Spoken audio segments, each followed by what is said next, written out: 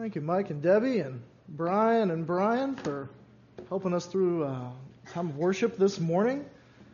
We started a series last week called Let God Lead. And we started by just saying some basic principles that my mama taught me. Well, today we're going to look at the next step, which is that everybody follows something. And before we get into all that, though, I wanted to say that this season that we're in right now as a church is a critical one. Because we need to make sure that we are following God's lead, both individually and as the body of Christ here in Hartford. It is so important that we look for Him for direction and that we let God's Spirit move and lead us to where we should go into the future. I think there is great hope for the future here at Hartford Christian Church, and I want every single one of us to be following His lead. So with that said, we're going to start with the Scripture. Last week we looked in the book of Proverbs. This week we're going to look in the book of Psalms. Psalm chapter 16, verse 11. And I would like for everyone to read this along with me. Beginning verse 11. You make known to me the path of life.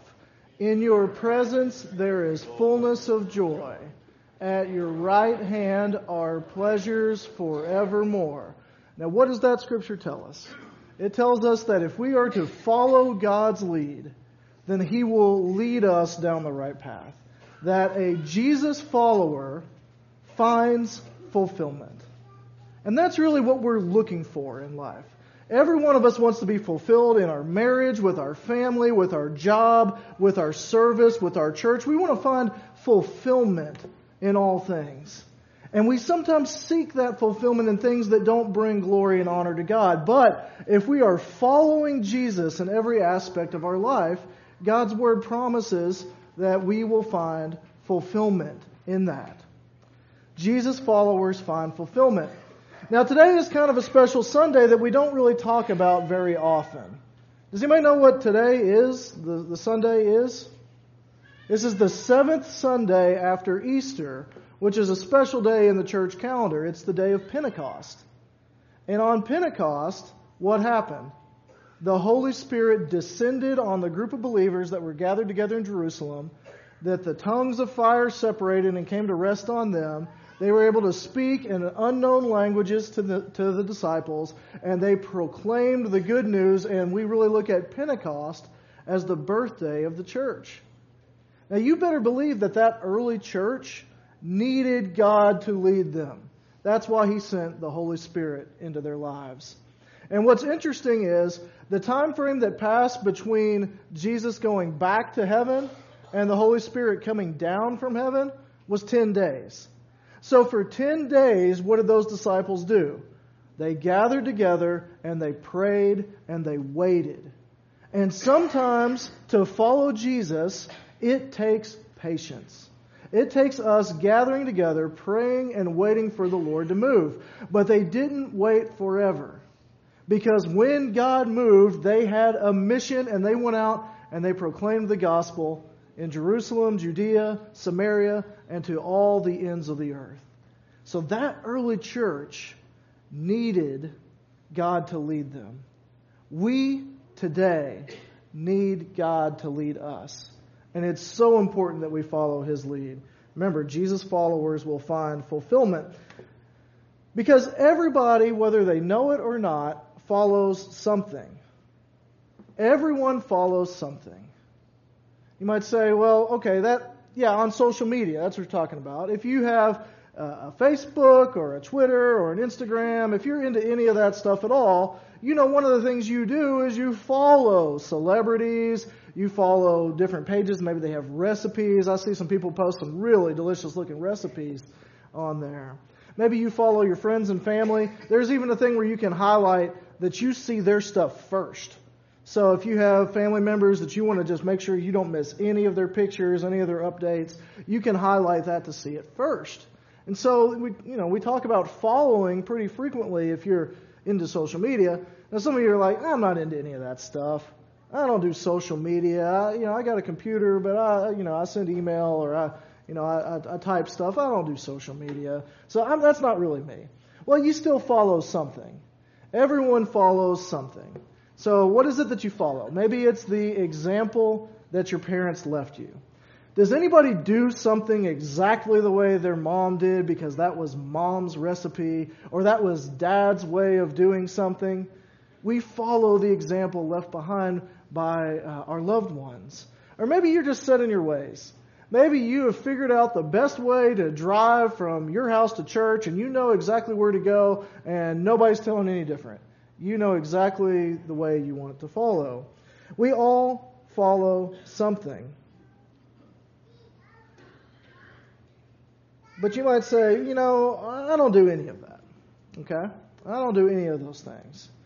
Well, Groucho Marx once said, the old comedian, he said, only one man in 1,000 is a leader of men. The other 999 follow women.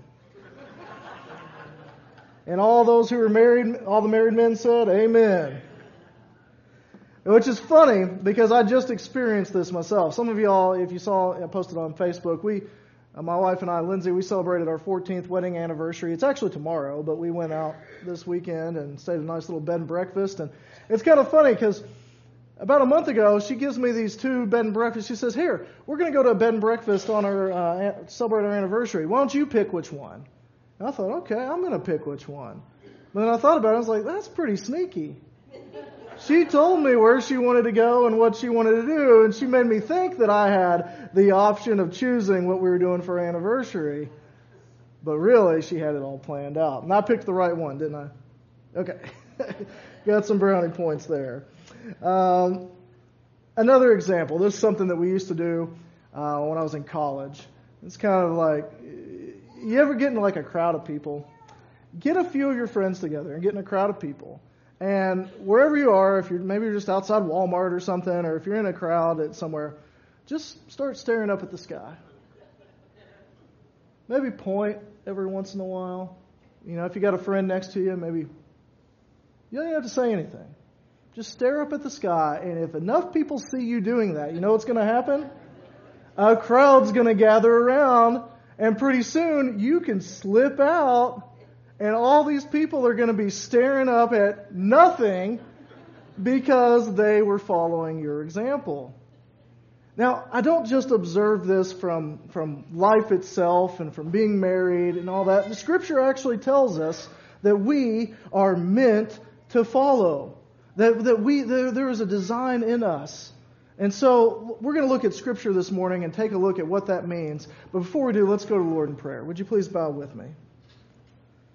Most gracious Heavenly Father, we are so thankful to be here. And Lord, we pray that as we look at how we're designed and we look at what it means to follow you this morning, I pray that each one of us will be aware of the areas in our life where maybe we're following something other than what your plan is for us. And God, I pray that we would be aware of that and we would turn that over to you because your way is the best way. Your way is the only way for us to find the fulfillment, the purpose, the passion in our lives. And so, God, I thank you that you want to lead us. And I pray that each one of us would follow with all of our hearts. In Jesus' name, amen. So today we're going to look at the fact that everyone is created a certain way, created to be a follower. We're going to look at what it means to follow something. And then we're going to conclude with how to test and know what it is you're really following. So the first point that I want to make this morning is that we are designed to worship. It is in our DNA. We are created by God, that we are designed to worship Him. Genesis chapter 2 verse 7 says, Then the Lord God formed the man of the dust and dust from the ground and breathed into his nostrils the breath of life. And the man became a living creature. Now, this word breath of life, this phrase is very interesting because in the original language here, the original Hebrew language, the word for breath and the word for spirit was used interchangeably. And so what this is really telling us is that God took some of His Spirit and breathed it into mankind. And that's what makes us set apart and different. That's what makes us unique from all other creation, is that God took His breath and put it inside of us and gave us a living soul. This makes us unique from all other creation. God breathed into us.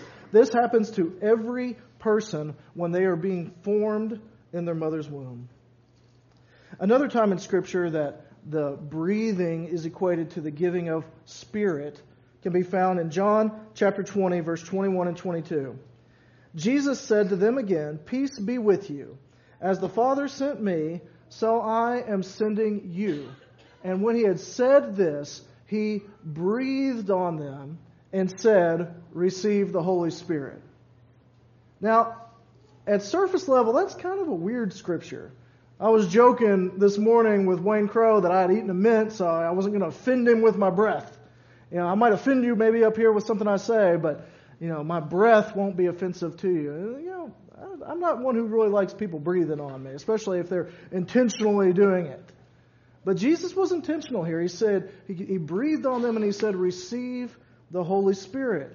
Jesus was imparting on them, just as God in the creation of mankind gave us some of His Spirit to be our spirit. Jesus was now signifying that those who are followers of Christ are also going to receive the Holy Spirit of God to partner with our spirits. Brian Ward, thank you for that this morning. You mentioned that in your offering meditation. So that breath that we receive from God, we are a unique person that's given the breath of God, and every Christian is also given the gift of the Holy Spirit as well. And then Romans 8:16 tells us that the Spirit Himself bears witness with our spirit that we are children of God. So our spirit works with God's Spirit and testifies that we are a child of God, a unique creation with a unique purpose. Look at Isaiah chapter 43, verses 6 and 7. God says, "Bring my sons from afar and my daughters from the ends of the earth, everyone who is called by not my name, whom I created for my glory, and whom I formed and made." You want to know what your purpose is here? You were created for God's glory. It is your design. That is His intention, is that you worship Him and bring Him glory. That's what we're here for. But we oftentimes confuse what that is that we're worshiping, and we don't worship God. We forget that. We are hardwired to worship something, and it's supposed to be God, our Creator. But oftentimes, other things get in the way. Kyle Idleman, he's one of the preachers over at Southeast Christian Church in Louisville, Kentucky. He said in his book, Gods at War, "Worship is the built-in human reflex to put your hope in something or someone and chase after it." It is the built-in human reflex to put your hope in something or someone and then to chase after it, to pursue it. So, the question is this morning, what are we chasing after? What are we chasing after in this life? Because the things that we follow are the things that we worship. The things that we follow are the things that we worship. What we follow is what we worship. So what are we following? What are we following in this world? Sometimes it's people. Sometimes we look at our leaders, we look at our political leaders, we look at our church leaders, we look at our bosses, we look at people in our community, and we put our hope in people. The Bible says not to do that. 1 Corinthians chapter 1, verse 12 and 13, the Apostle Paul is addressing an issue in the Corinthian church. These people are arguing over who the better teacher was and who the one was that they follow. It says in verse 12, "What I mean to say is that each one of you says, 'I follow Paul,' or 'I follow Apollos,' or 'I follow Peter,' or 'I follow Christ.'" He says that's ridiculous. Is Christ divided? Was Paul crucified for you? Or were you baptized into the name of Paul? He says, no, we don't follow any person because no person can save. There's only one person who died for your sins. There's only one person you are baptized in the name of, and that is Jesus Christ. So to put our hope in any other person in this world is foolish. We're not to do that. It was causing divisions in the church. And Paul says that shouldn't be. It's not just people, though. Many of us follow things. We follow stuff. We have our own desires and things that we pursue. Philippians chapter 3, verses 18 through 20 says, "For many of whom I have often told you, and now will tell you even with tears, walk as enemies of the cross of Christ. Their end is their destruction, their God is their belly, and their glory is their shame, with their minds set on earthly things. But our citizenship is in heaven, and from it we await our Savior, the Lord Jesus Christ." What does this mean? It says that they are enemies of the cross of Christ because their end is destruction, their God is their belly, and they glory in their shame. It means that they are pursuing, they are following, they are worshiping their own desires, the sin that's in their life, and their own hopes and dreams.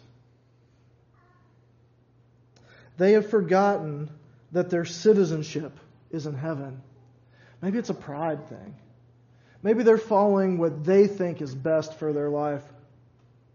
Maybe it's the cares of this world that have overwhelmed them. They just want a comfortable life. They want to make sure that everything is in place for retirement. They want to make sure that their kids and their family are taken care of to the point that it overwhelms their desire. They've forgotten where their citizenship is, and they are following the wrong things. The Bible says that anything that we follow that takes the place of God is an idol. And idolatry is at the root of every sin. You might say, wait, we don't have statues in our house. We don't have these carved images on the walls. We don't do any of that stuff. What do you mean idolatry is at the root of all sin? Well, Exodus chapter 20 tells us, lists the 10 Commandments. And of all the 10 Commandments, this is probably the one that most people think, I'm okay with. But look at what it says. Exodus chapter 20, verse 3. "You shall have no other gods before me." Now, when we read the word before, we think of like a priority list. Like God's number one, and then everything else, 2, 3, 4, 5, 6, 7. But that's not what that means at all. It's not like you list your favorite ice cream. You know, like for me, my favorite ice cream is Ben & Jerry's strawberry cheesecake. I love that stuff. In a little tub, I mean, I can just down it like that. The graham cracker they put in there is just awesome.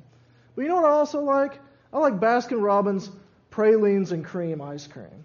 Got some of that when we were celebrating this weekend. That's good stuff. But you know, I'm also kind of a plain person. I like vanilla. Vanilla goes with just about anything. Put it on some pie, put it with some cake. Vanilla is really good too. I've got my list of things that I like. But you know what? I don't want to have anything to do with licorice ice cream. Have you seen this stuff? Licorice anything for me. Just get it out of my presence. I don't want to be around that. I can't stand the taste of licorice. And that is more what God's talking about here. God says, you are not to have any other gods before me, as in my presence. There should be nothing in your life that could be considered a god. Nothing that could be considered an idol. Nothing that you are following. Only God in heaven. Only the one true God. That's who we follow. He's not saying no other gods in place of me, like in order. He's saying not in my presence at all. But how many of us will chase after our desires, our pride, the sin that we hold on to, or the cares of this world? Remember, the things that we follow are the things that we worship. And everyone follows something. So I want to take a test. It's like, oh man, it's into school. We got to take a test. This will be a good test. This will be a good test for us. This is the follower test. So I'm going to ask you 7 questions. And I want you to think about this personally. What does it mean for me? How do I answer these 7 questions? I've adapted this from that book I mentioned earlier. It's called Gods at War by Kyle Idleman. It's excellent. I definitely recommend it. So in that book, he asks 7 questions, and this helps you to identify what your priorities are and who you're following. Question number 1, it's a heavy one. What disappoints you? What disappoints you? What do you just really get upset isn't happening right now in your life? Our disappointments reveal where our focus is. Are you disappointed in your job? Are you disappointed with your family? Are you disappointed with our government? Are you disappointed with how things are going in this world? Are you disappointed with God because He hasn't done what you thought He should do? Our disappointments will reveal what's going on in our heart. And they might be a good indicator that there is an idol in our heart that we need to remove. Number 2, this one kind of goes along with it. What do you complain about the most? Might have should have left a little space on there, huh? A little extra space. What do you complain about the most? This is similar to the disappointment, but the complaining part, that's what you vocalize. So this might be good to get a second opinion on. If someone who, if you have a spouse or a family member, maybe ask them, what do I complain about a lot? Might be a little revealing. Maybe you don't realize that you complain about those things so much. Complaining is actually the opposite of worship. Because worship is focused on God and the blessings that He's given to us, what He's done for us, and who He is. When we have a constant complaining attitude, what we're doing is we're forgetting about those blessings. And we're just looking at our situation and how things aren't the way we want them to be. So complaining is actually the opposite of worship. Number 3, where do you make financial sacrifices? Jesus said, where your treasure is, there your heart will be also. So if you were to take your checking account statement, if you were to take your credit card bill and just organize them into categories. How much do I spend on entertainment? How much do I spend on memberships to things, subscriptions to things? How much do I spend on food? How much do I spend on this? How much do I give to the church? If you were just to organize, pretend like it's not even yours. Just, grab your bank statement, grab your credit card statement, whatever else you have, and just act like you're going to organize and categorize for a complete stranger. Be a good indicator of where you're spending your money. What do you spend your money on? Where do you make your financial sacrifices? Number 4, what worries you? What worries you? What causes you anxiety? What keeps you up at night? What makes you stressed out? What are the things that worry you? Because the things that we're worried about are an indication of what's really on the throne of our heart. Is it the future? Is it your job? Is it relationships? All these things can have the potential to become an idol in our lives. If something right now is paralyzing your faith, if you're like, I just can't trust God for that, that is an idol that needs to be smashed. Because if you think God can't overcome whatever it is that you're worried about, you've put way too much power in that thing.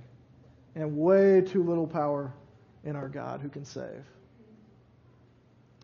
Number 5, where is your sanctuary? Picture this. You just got home from a hard day at work. Just a hard day in general. Difficult day, you just got home. What do? Do you run to the freezer and get your favorite ice cream? Maybe some Ben & Jerry's, strawberry shortcake, strawberry cheesecake? Do you turn on the TV and try to escape it with a movie or a video game, or you pull out a book? Do you have a trusted friend that you call and you just sort of unload on and just, I really need to get this off my chest? Do you smoke a pack of cigarettes? Do you get drunk? Do you go online and look at pornography? Do you do drugs as a way of escape? The things that we go to find comfort if they're not glorifying God, are an idol. Because God's Word tells us that He is our place of safety. He is our refuge. He is the one that we should go to in times of trouble. He is the one who can lift us up and give us strength, an ever-present help in our trouble. We are to look to Him and Him alone for our comfort and peace. But it's so easy to forget and to try to run to something else. What we run to will reveal what we're worshiping. Number 6, what infuriates you? What drives you crazy? We all have things that push our buttons. Is it the people in traffic that just drive you crazy because they're driving too slow or they're switching out of lanes? We give so much power to complete strangers. Your whole day can be completely ruined because of something that a stranger has done. What just makes you angry? Is it politics? Do you just get so worked up on things that you just can't be around people? Maybe you're so competitive that you can't even play a pickup game of basketball for fun because if you lose, you're just so upset. Or maybe if your favorite sports team loses, you're just ruined for the rest of the day. The things that anger us indicate where our heart is.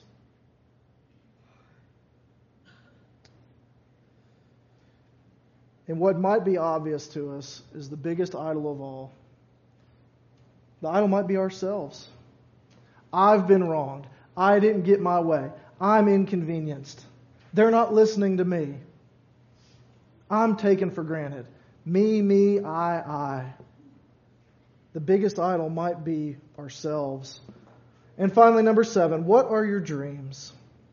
What are your hopes? What are your dreams for the future? They say that nightmares can be revealing. Well, our dreams that we dream about during the day can be too. What do you want for your life? What do you want the goals in your life to be? Are they glorifying God or are they bringing glory to yourself? Remember what we read at the beginning of the message. We were designed to bring God glory. So if you're pursuing things that bring Him glory, amen. That's what we're designed for. But if we're pursuing things to satisfy our own desires and our own appetites, then we've got idols that we need to remove. A.W. Tozer wrote back in the 1940s, before all this technology, before we even had padded pews in our churches, he said this: "It is certainly true that hardly anything is missing from our churches these days, except the most important thing. We are missing genuine and a sacred offering of ourselves and our worship to the God and the Father of our Lord Jesus Christ." We have everything. We have air conditioning and fans in this building. We've got comfy pews. We've got projectors. We've got screens. We've got peppermints on the way out you can grab maybe if they haven't already been taken. We've got all these nice accommodations, but it means nothing if we are not worshiping our Lord and Savior Jesus Christ in spirit and truth. All this stuff is just stuff. It is our job to bring glory to God. And we need to let God lead. It's how we were designed. It's how we will find the most fulfillment. And it's how this church will continue to thrive into the future. It's how you will grow in your faith. It's how you will help others find Jesus Christ as their Lord and Savior by following Him with all of your heart. We all need to. And there's areas that we can all improve on. No one's perfect. But we're in this together. So let's pursue Him. Would you pray with me? Lord, we thank You that You have designed us for this. That we are Your children. That You gave us a spirit. That You set us apart from all other creation. You developed a relationship with us through Jesus Christ. You saved us from our sins. You've given us hope of eternal life. And You've partnered Your Holy Spirit with each one of us. So God, I pray that we would follow you with all of our hearts. That you would lead Hartford Christian Church. That you would lead the individuals that are sitting here in this room. That you would lead their families. You would lead their friends. That you would lead a revival of people who will follow you in spirit and in truth. Because, Lord, you're the only way that leads to life. Forgive us for letting other things get in the way. Reveal to us the idols that we have that are getting in between us and you, that we need to tear down right now. And give us conviction, Lord, that your way is the only way to life. If there's anyone here today, Lord, that needs to follow you for the first time, I pray that you would move in their spirit right now, that they would be convicted, and they would come and they would follow you. And God, for each one of us, every single one of us here has things we need to lay down at your feet. May we do that humbly, truthfully, and receive your forgiveness. And we pray all these things in Jesus' name. Amen.